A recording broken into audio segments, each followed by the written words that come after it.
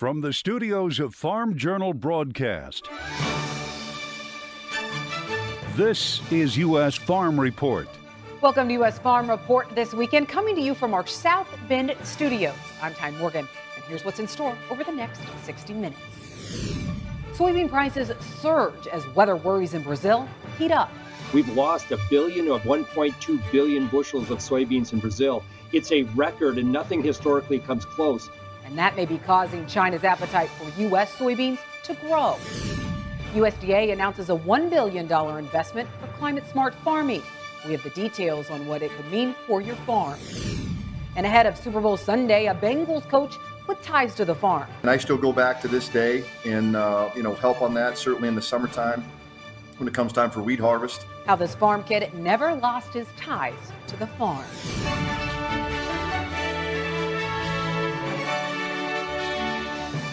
Now for the news, as soybeans hit the $16 mark, the markets were focused on new supply and demand numbers from USDA, and specifically how much forecasters would cut the South American crop. Forecasters trimming Brazil's soybean harvest by 5 million metric tons and Argentina by 1.5 million metric tons. Not as much as what the trade had hoped for. And for corn, Argentina was unchanged from January, but Brazil pegged at 1 million metric tons lower, all more than the trade predicted.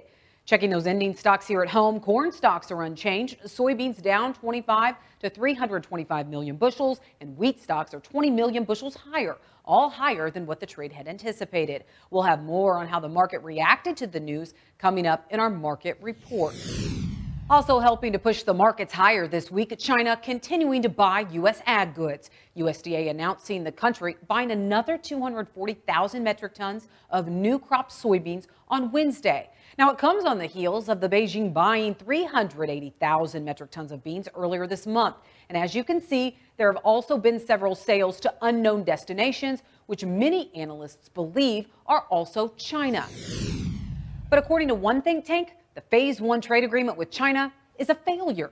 Chad Brown of the Peterson Institute for International Economics saying China bought none of the extra $200 billion worth of U.S. ag exports under what was termed a historic trade deal before December 31st of last year, saying, quote, the only undisputed historical aspect of that agreement is its failure, end quote. The Institute reporting China bought only 57% of the U.S. exports it had committed to purchase under the deal. And you can see here, the Institute says it met 83% of its ag commitments. Brown says several of the deal's elements should be left in place, including Beijing's commitments to remove technical barriers to U.S. farm exports, along with respecting intellectual property. Well, despite that assessment about the trade deal with China, USDA reports American ag posted its highest annual export levels ever recorded last year. It reports ag to the world totaled $177 billion. That topped the 2020 total by 18%. The top 10 export markets all seen gains last year. China remains the top export destination with a record $33 billion in buys, up 25% from 2020. Mexico coming in at number 2, and Canada rounded out the top 3. USDA is making a big push to promote what it calls climate-smart agriculture by putting $1 billion towards several pilot projects. The agency announcing the creation of the Partnerships for Climate-Smart Commodities program. The program would promote farming, ranching, and forestry practices that cut greenhouse gas emissions or capture and store carbon. The program will use funds from the Commodity Credit Corporation. Ag Secretary Tom Vilsack, he says the program will be inclusive for producers of all sizes and all types of production. Now, in practice, this might look, for example, like a group of small farmers working with a nonprofit to implement and quantify climate-smart practices in partnership with a retailer. Or it could be a network of commodity organizations recruiting specialty crop farmers to quantify reduced emissions and market the resulting products.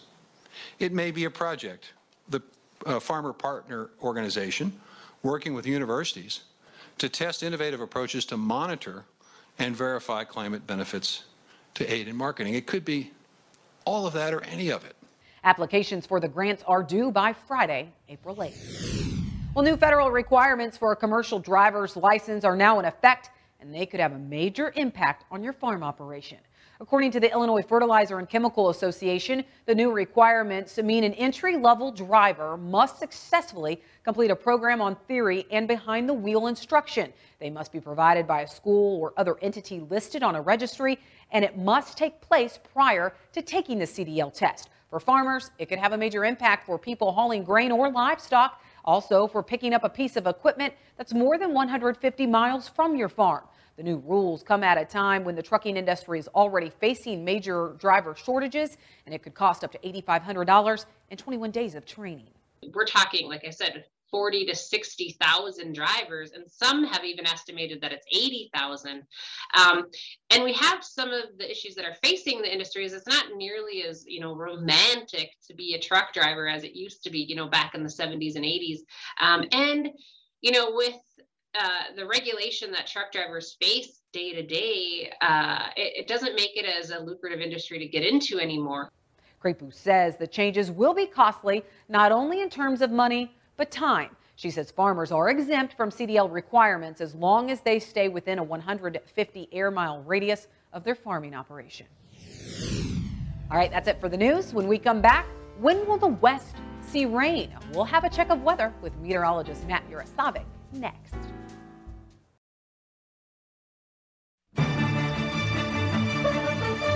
Meteorologist Matt Yurasovic joins us now with weather. Matt, in South Bend, Indiana this week, it's clear the East has seen its fair share of winter moisture this year, but will the West have to keep waiting for that snow or rain?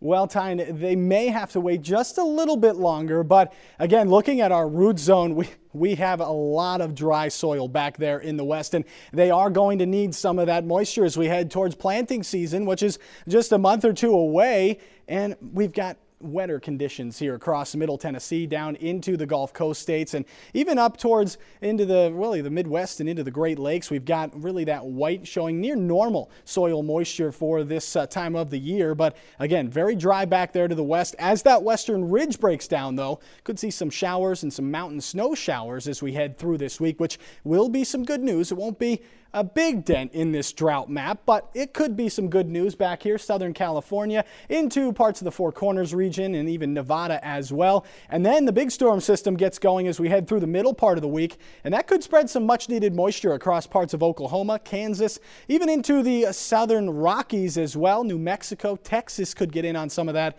And then up here into the Great Lakes and the upper Midwest, down into the Gulf Coast and those abnormally dry spots along the East Coast as well. So we could get some help where we really need it.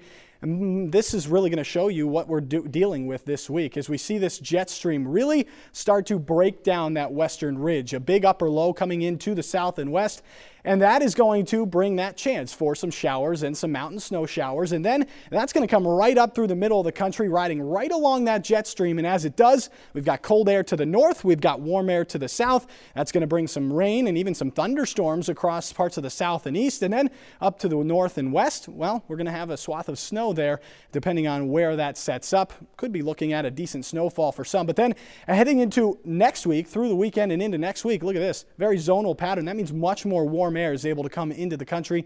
And then we've got a trough setting up back off the coast. Just a hint that we could be dealing with some more moisture as we head 2 weeks from now. So looking at Monday, February 14th, we've got some showers here with a low kind of spinning off the coast. High pressure everywhere else, though, down into the Four Corners. Stays mild back there, but where that cold front has come through over the weekend, chilly conditions sticking around as we head into Monday with an upper low bringing some light snow showers there to the northern Great Lakes. Mainly sunny, though, everywhere else with high pressure in control. Then on Wednesday, this is when our storm system really starts to get going. Warm air out ahead of this system and with high pressure in control. Here comes those rain showers breaking out, but there's that cold air right there. And as that cold air crashes into this system, we'll see that snow form on the northern side. And then we've got some snow showers and some rain showers out there in the west that could bring some much needed help.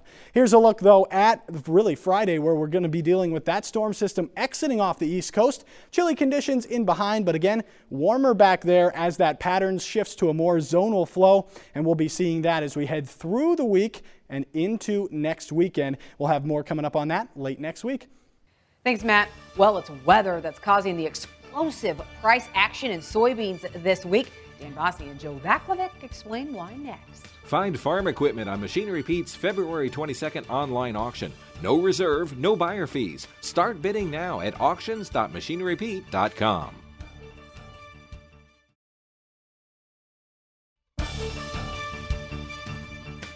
Welcome back to U.S. Farm Report this weekend for our marketing roundtables. We have Dan Bossie as well as Joe Vaclavic. Joe, talk about some explosive market action this week. What is the main driver, really, that the market's keeping a close eye on? I think the main driver in regard to soybean prices, at least, and the soybean market's been kind of the star of the show. The big driver are the drastic cuts to the South American production estimates, Brazil in particular. Brazil's government, CONAB, slashed their production estimate on Thursday morning, well below what USDA projected on Wednesday morning. So that led to a big rally, multi-year highs in the market, really, really strong action. When you look at what was expected prior to the growing season versus what's being expected now in terms of South American soybean production, you're talking a difference of like 1 billion bushels when you combine Brazil, Argentina, Paraguay, Uruguay. So I think the question moving forward is, how much of that export business, which is going to be lost undoubtedly, how much of it, if any of it, comes to the United States? Yeah, and we will ask that question in a minute. But Dan, you were just in South America. You have an office down there. How do your forecasts for the South American crop compare to what we just saw the South America come out with? Well, we did a big crop tour in the end of January, Tyne, and we came out with a crop of 125.9, and the industry kind of looked at it sideways at that point, thinking we were too low. But we were just seeing tremendous losses in Rio Grande do Sul, Santa Catarina, Paraná, and even southern Mato Grosso do Sul. And then the north wasn't making up the difference to the south. So I have confidence in that 125 number that CONAB put out this morning. CONAB was aggressive because the government there, of course, wanted to look at maybe some loans or compensation to farmers that were affected. So I'm thinking that's a number we can live with. It may be a cut a little bit more, but I think the market's coming along to this thought of what Joe said, that we've lost 1.2 billion bushels of soybeans in Brazil. It's a record, and nothing historically comes close to the amount of loss that's seeing this year. Yeah, we had a revision from USDA this week. We had a WASDE report. Not a big market mover, but Joe, is USDA acknowledging those cuts in South America? They're acknowledging the cuts to some extent, but the one thing that USDA did not tell us, USDA left their export projection for soybeans out of the United States unchanged for the current marketing year. Brazil cut their export projection for Brazil by 10 million metric tons. That's 370 million bushels ballpark, pardon my math. But in any case, there's a lot of export demand that is not going to be fulfilled by South America. Does that demand disappear, or does it come to the United States? I think that's a big question. But Dan, has that demand started? I mean, we saw, some daily sales reported from USDA. Then we got the weekly number. It seems like maybe China is coming to the U.S. due to concerns about South America. So is it starting? Is it actually happening, Dan? Well, actually, if we go back in history and start to look at the relationships of when Brazil or South America adds or subtract crop, it's almost a one-to-one relationship. It's 0.9 in beans. So we expect that demand to come to the United States, both in an old and a new crop position. What USDA hasn't shown us yet is that new crop balance sheet, which may show more of the increase. But, there's no way that our balance sheets can accommodate 1 billion bushels of extra crush or exports. It just can't happen, or we're going to need an exponential increase in soybean acres this year. So that's the theme and thesis. What price does the market have to get to ration that kind of crop loss? Our modeling would say it's something near the old-time highs, which is $17.95 a bushel. But I can't even rule out higher highs than that, should, of course, for losses be more, or, of course, the Chinese keep coming. Okay, so, Joe, if we do see Dan's forecast and CONAB's forecast come true, we do see China come to the U.S. for some of that soybean demand, how tight could balance sheets get here? Oh, they could get phenomenally tight. If China decided that they're really interested in buying $16 and $17 old crop soybeans out of the United States, you could ultimately end up in a rationing scenario where, your carry-out levels fall from, I think, 320 being projected down to, you could be under 200. You could be phenomenally low. But that's one of the big questions that I have. Is China interested in $16 or $17 old crop U.S. beans when new crop futures are still south of 15? I think you're going to see a lot of additional new crop business, but how much old crop business can be shifted to the U.S.? USDA told us nothing yesterday, or on Wednesday rather, in their report. They said no additional U.S. export business. I find that hard to believe. All right, well, Dan, we want your thoughts on that. We have to take a break, but we want your thoughts on that, as well as just this acreage debate. I mean, are we going to see corn really have to be aggressive with pricing to buy some acres this year? So we need to take a break, but we'll talk about that later on U.S. Farm Report.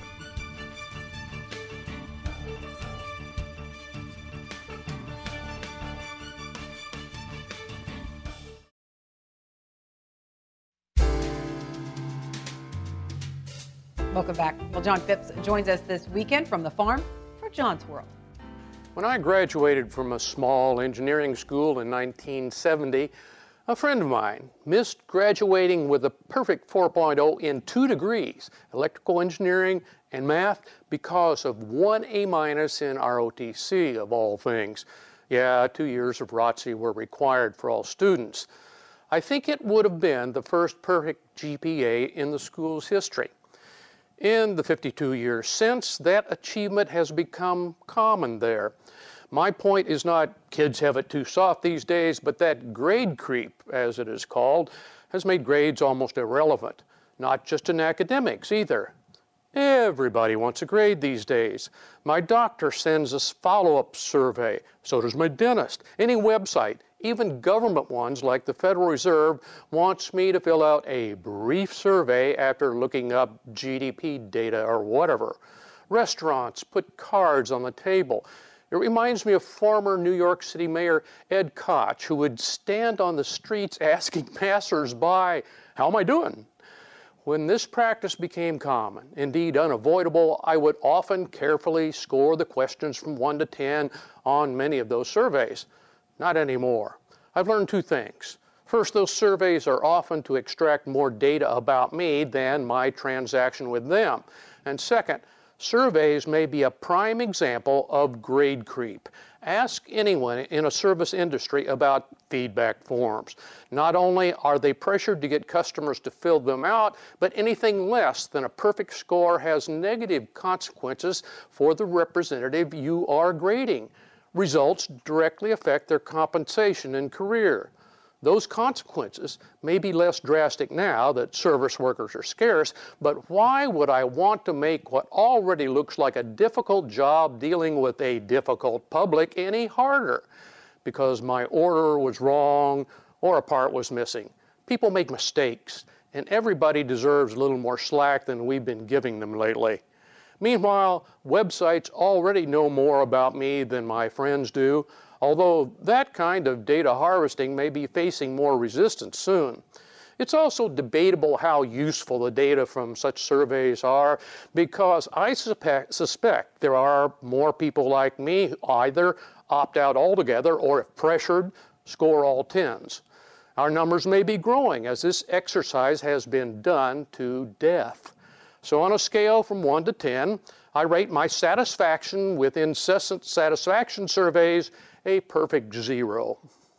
Thanks, John. All right, let's take a quick break, and the Machinery Pete joins us this weekend for Tractor Tales. Your next piece of equipment is on MachineryPete.com. Search equipment from dealerships across the country to find what you're looking for. Only on MachineryPete.com.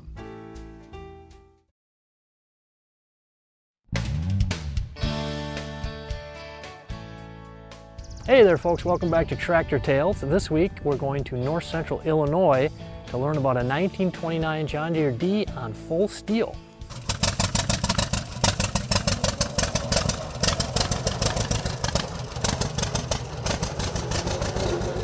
This is a 1929 D John Deere on full steel. I bought it probably 20 years ago. I found it along the Rock River, and it was underwater a lot, so the motor was totally junk, broke. You couldn't see only just the top of the radiator cap, so it was underwater a lot, and I decided to stop and ask the guy if he wanted to sell it, and he did, so we brought her home. So we totally disassembled it, put everything in it new motor, new head, new block, rebuilt everything that needed it, and we totally restored it probably 15 years ago. They're the biggest of the 2 cylinders, cubic inch wise. They're 6 3/4 by 7 inches of stroke. I like them because they're heavy and there's a lot of tractor out in front of you. That's what I like. Yeah, it don't steer the easiest with the guide bands in the ground. It steers a little tough. You have to get used to it. To return it back to a different direction takes a little bit. Well, I think some that know the John Deeres like the D's that like them, and if you don't like them, you don't like them. But they're a monster trying to turn them over sometimes to get them started. They're pretty heavy to get rolling. It took us about 6 months at time we disassembled everything, got it running, make sure everything was right, and took off the stuff that needed for the painting process. Yeah, we paint everything ourselves, fix them ourselves. Probably be here as long as I'm alive. Up next, a young farm couple blazing their own trail. And while they're all in on beef, the operation is diversified in every way. We head to the Shenandoah Valley to meet the Martins next. U.S. Farm Report is produced and distributed by Farm Journal Broadcast.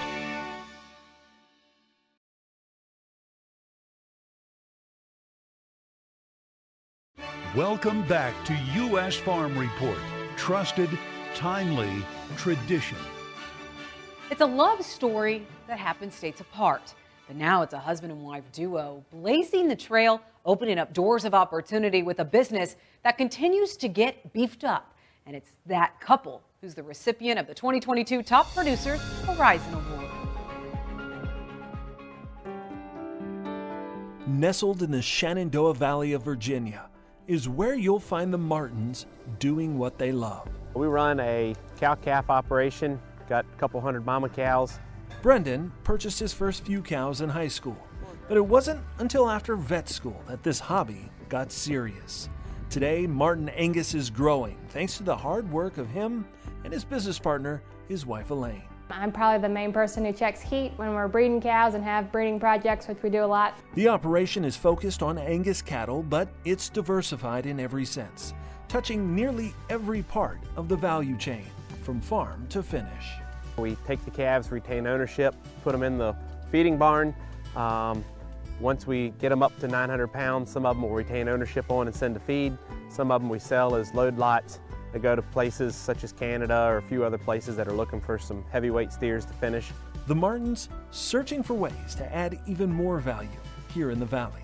We'll set up the cow, we'll breed them, and then they'll come and help us flush them, and then we can return the embryos to the folks that sent the cow to help their embryo transfer process. This duo is also beefing up their breeding program by focusing on genetics. We'll try to transfer 200 to 300 embryos a year, and that way it furthers our advancement with genetics. Work that's paying them back in a big way. Once the cattle go to finish, the carcass premiums end up being additional to what you make on the calf, so you can make another $130 a head on the carcass just based off of the genetic merit from that calf. Some of that genetic value they market themselves, selling beef direct to consumers under the label Blue Cedar Beef. Kind of got the idea of you can go to the grocery store and get one steak. Why can't I put one steak or two roasts in a box and send it to people? So I took a course online of some people who do a direct-to-consumer meat business, and so that's where I really learned the ins and outs of how to get frozen product in a presentable fashion to a customer's doorstep. Blue Cedar Beef started back in 2019, and as the orders come in, it's another way for the Martins to diversify their business and their time. Don't forget, Brendan is still a full-time veterinarian. It's given me an opportunity to probably be a better veterinarian having cattle at home, being able to learn from them and then be able to help others. But it's also helpful going to other folks' operation, learning from them, seeing what they've done, how they've changed things on their farm, built infrastructure, and being able to use that here. Brendan's practice is just him and one other vet, which means Elaine is the constant in what at times can feel like chaos. I like taking the Ranger out and going slow and just checking everybody. I know Brendan can be in a hurry sometimes because he's got so much going that he doesn't have the time to just kind of go slow and check everybody. But Brendan will tell you it's her attention to detail and keen ability to focus on cattle health that makes it all work. She's pretty eager to get after it and get something done. She don't like making mistakes, and so you can count on her to do well. She's good. She can see a sick calf. She can go treat the calf. She can pretty well do everything. The Martins own 283 acres and rent additional pasture, focusing on rotational grazing. It's given us the opportunity to divide groups up, keep the first calf heifers separate from the cows so they can grow within their age group. That's helped out as far as getting them bred and the cows raising a calf. That's also helped with calf loss. Ponds and creeks are now fenced, improving water quality and reducing runoff into the Chesapeake Bay. By fencing the streams and the creeks off, that's helped that. Cattle aren't standing in the running water. Having a bed pack barn where our manure and stuff is, we're able to pile it up under roof and then be able to take it out and spread it. That's been helpful. Now, over the years, the Martins have seen their business grow from a hobby to income with a steady stream. Having a vet practice as well has helped have consistent cash flow coming in to be able to help pay bills for fertilizer and spray for the crops and a few things that don't come at the same time when you get a cattle check. So it sure has helped. They credit lessons learned from some of the best ranchers and cattle producers in the country for some of that success. There's a whole subset of friends in Southwest Kansas there at Gardner Angus Ranch, and their local veterinarian, Dr. Spare. It's actually where I met my wife, so it's been a pretty special spot. Helping them to navigate a way forward. We work with Gardner Angus Ranch, helping us market some bulls out in Ashland, Kansas, as well as we sell some locally for private treaty. Ultimately, the goal is to have their own genetics sale.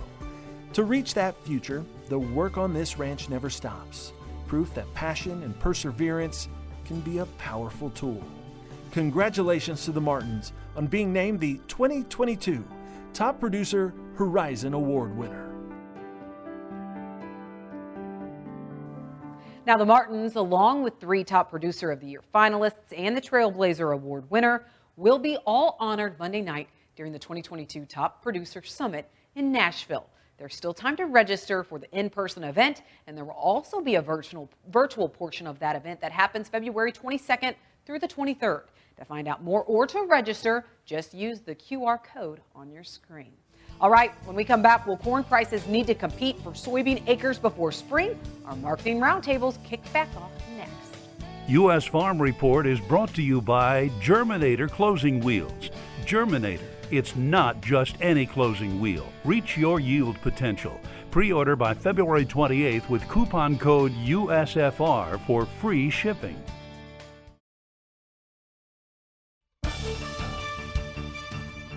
All right, Dan, it's something that Joe hit on in our last half hour of the show. The question mark is, do we think that China will come to the U.S. for old crop soybeans, considering the prices that we're seeing? Do you think they have to come to the U.S., Dan?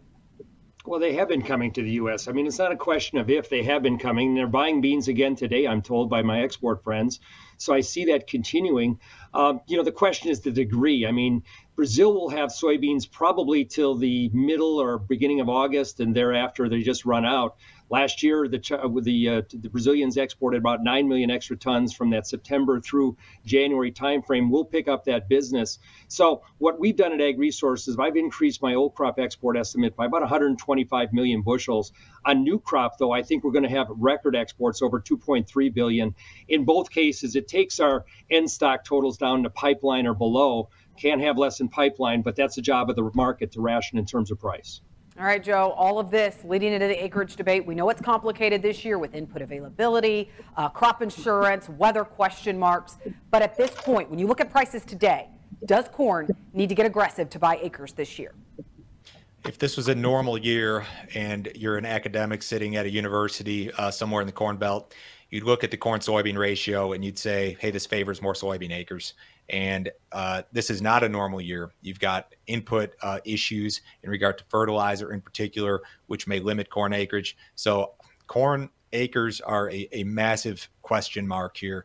You can certainly make the argument that corn's going to lose 2-3 million acres at this point in time, given the way the price ratios are set up, given the way that soybeans are rallied. The question, I guess, do farmers want to change rotation? Are they interested in changing rotation? The money is certainly there in soybeans now, and that situation's changed drastically. There was a period in time where the corn market was trying to buy acres, and now it's gone back the other way. I don't have a clue what the acres are going to be. There are people who think we'll plant 90 million acres of corn. There are people who think we'll plant 96 million acres of corn. I don't think either one of them are crazy. I have no idea, but it's going to be one of the most interesting acreage battles I've ever seen. We really do have a wide range of estimates right now when it comes for acres. But Dan, in your opinion, how many acres do we need to see? And if we don't get there, what impact could that have on the market?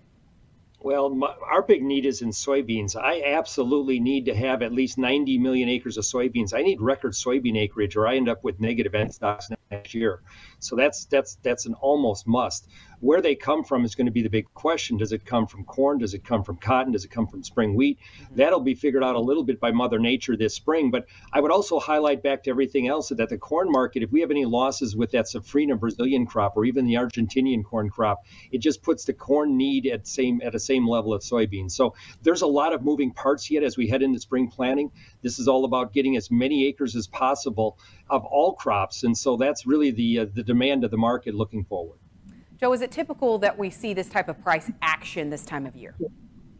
February is typically not a terrible month. I did a study over the last 10 years of price action during February. We were doing it in related to the crop insurance discovery period. And it's kind of 50-50. I mean, February can be good, February can be bad. I think in soybeans over the last 10 years, it's been good. 6 out of 10 years, we've finished February higher. So it's a mixed bag.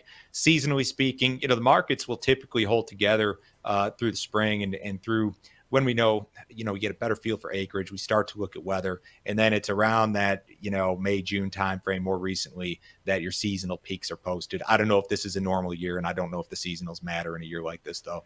Yeah, what is normal? All right, Dan, though, you look at, this weather market right now. We have concerns about South America. Is there a chance that this year the weather market is with South America and not with the U.S.? I mean, could we put our highs in early, possibly? Ty, my big concern is with South America and the U.S. That's my big concern because we've got all this insipid dryness across the plains and western corn belt, and my weather people are already screaming about dryness as we head into April, May. So I don't know. It's a long ways down the tracks. Let's see how it all goes. But this is a bull market that I haven't seen for a long time in my career. I've done this for 42 years. So as I look backwards, this is one of the biggest that I have seen. I don't think it plays out, to Joe's point, until we get into the spring, get seed in the ground, and really understand what the U.S. weather pattern will be. We cannot afford to lose another bushel or another metric ton. Joe, what do you feel like is the biggest risk right now for both corn and soybeans? My honest opinion is that the biggest risk is in the outside markets, something with the Fed, interest rates, a collapse in the stock market, something along those lines. Fundamentally, we're on pretty solid footing here, I think. I don't know that there's anything fundamentally in the grain markets in regard to supply and demand that would change drastically. Maybe something on the trade front with China. We heard some talk about tariffs this week. I wouldn't bet on that. My biggest concern, honestly, would come from the outside. I think fundamentally here, I think we're on fairly solid footing in the row crop markets. Well, bottom line, it sounds like buckle up, because this volatility could continue. Dan and Joe, thank you so much for providing some clarity this weekend. We appreciate it. All right, let's take a quick break, and then we'll have much more right here on U.S. Farm Report.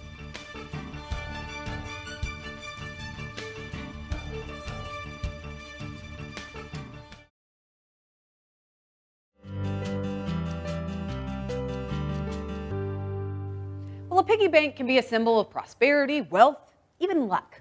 But how the idea of a piggy bank even came to life is one where you have to travel to White Cloud, Kansas to discover. And that's where Andrew McRae takes us this weekend for American Countryside. In the early 1900s, the Chapman family was living in the small town of White Cloud, Kansas, along the banks of the Missouri River.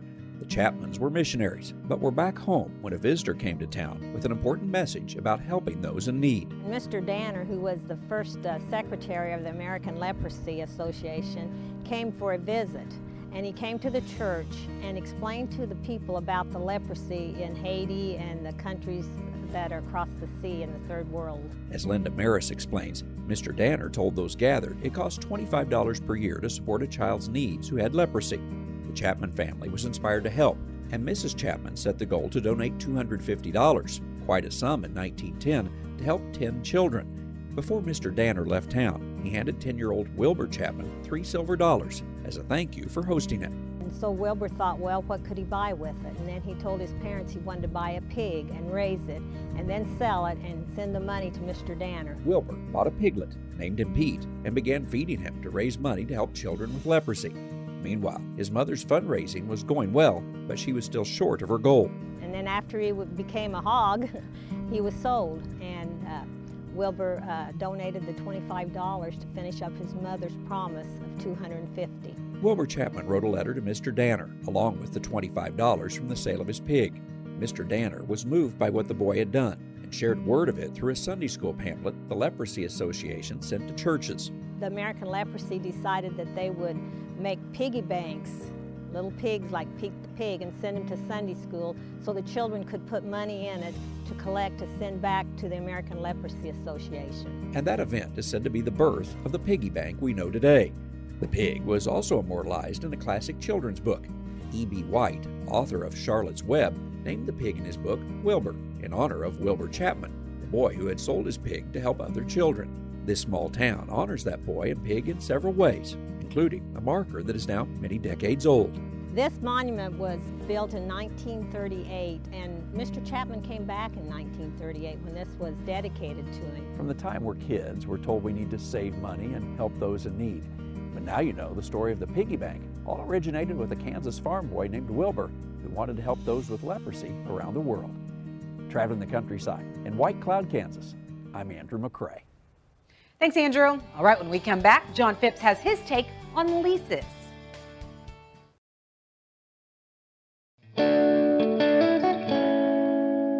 Well, short-term versus long-term leases. John Phipps gives his thoughts and customer support this weekend. From longtime viewer Don Worth in Tangent, Oregon. I have said that part of the problem in the Midwest is the short-term leases.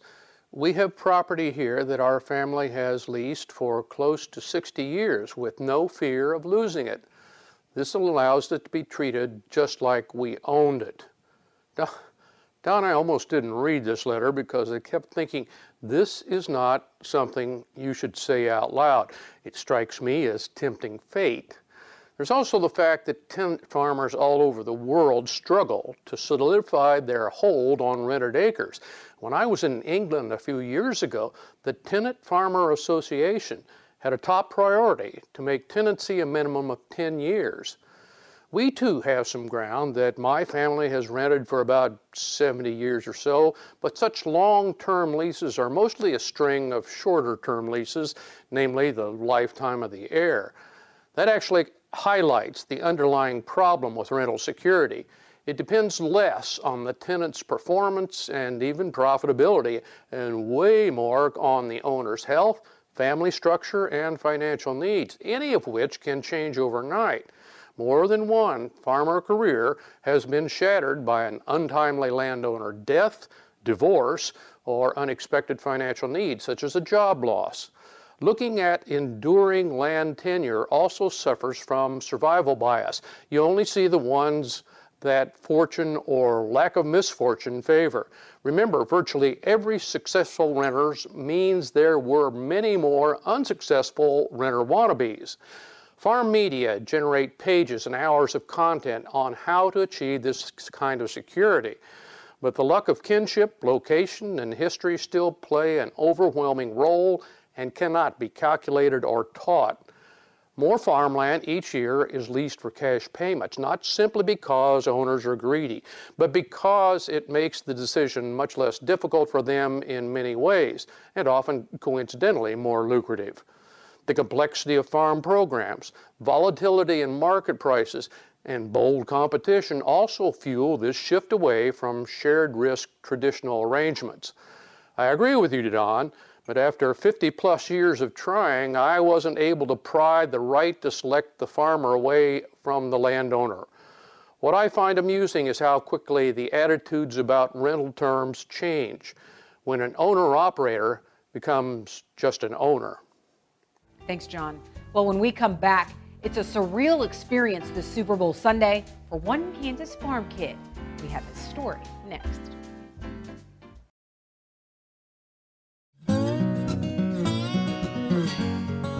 Closed captioning on U.S. Farm Report is brought to you by BASF, helping you do the biggest job on earth. Well, for one NFL coach this weekend, his dream is coming true. He's coaching in the Super Bowl, and as a Kansas farm kid turned assistant head coach of the Cincinnati Bengals, it really is a surreal Super Bowl experience this weekend. The football field is where Darren Simmons feels at home. Well, this is my 24th year in the NFL, so this is my first time certainly being to this point. But it's the farm field where Simmons has deep roots. I grew up on a family farm in Elkhart, Kansas, in the very southwest corner of the state. And it's those same fields where Simmons goes to escape the grind of the NFL still today. You know, we get done with all of our off-season work around the second week of June. And the day we get done, I hop on a flight, fly right into Amarillo, Texas. The next day, I'm on the combine. It's a great release for me, you know, to get rid of the rigors of football. Simmons is a special teams coordinator and assistant football coach for the Cincinnati Bengals, even drafting the Bengals kicker, who's become a hero this season. Well, it's been something I've been very proud of. You know, we took a chance by drafting him. You know, in the 5th round we did. And he's been, you know, everything that we thought he would be, and then some, of course. An eye for talent, the spotlight is on a team who hasn't been to the big show since 1988. It's just been very surreal to think, you know, way back in the day where I came from and where we are now. Savoring the moment this weekend is bittersweet after his dad passed away just 6 months ago. His dad was a farmer for 50 years, and he says he can feel his dad's presence this week, as even his mom and family are in LA cheering him on. I know where my roots are. I know where home is for me, and that's still a super important part of my life. A farm family turned football phenomenon, with his roots still firmly planted in Southwest Kansas soils. Well, I have a feeling it will be more than just Elkhart, Kansas cheering him on this weekend. Well, that does it for U.S. Farm Report. Thank you for watching. Be sure to join us next week as we hit the road to the National Farm Machinery Show and work to build on our tradition. Have a great weekend, everyone. U.S. Farm Report is produced and distributed by Farm Journal Broadcast.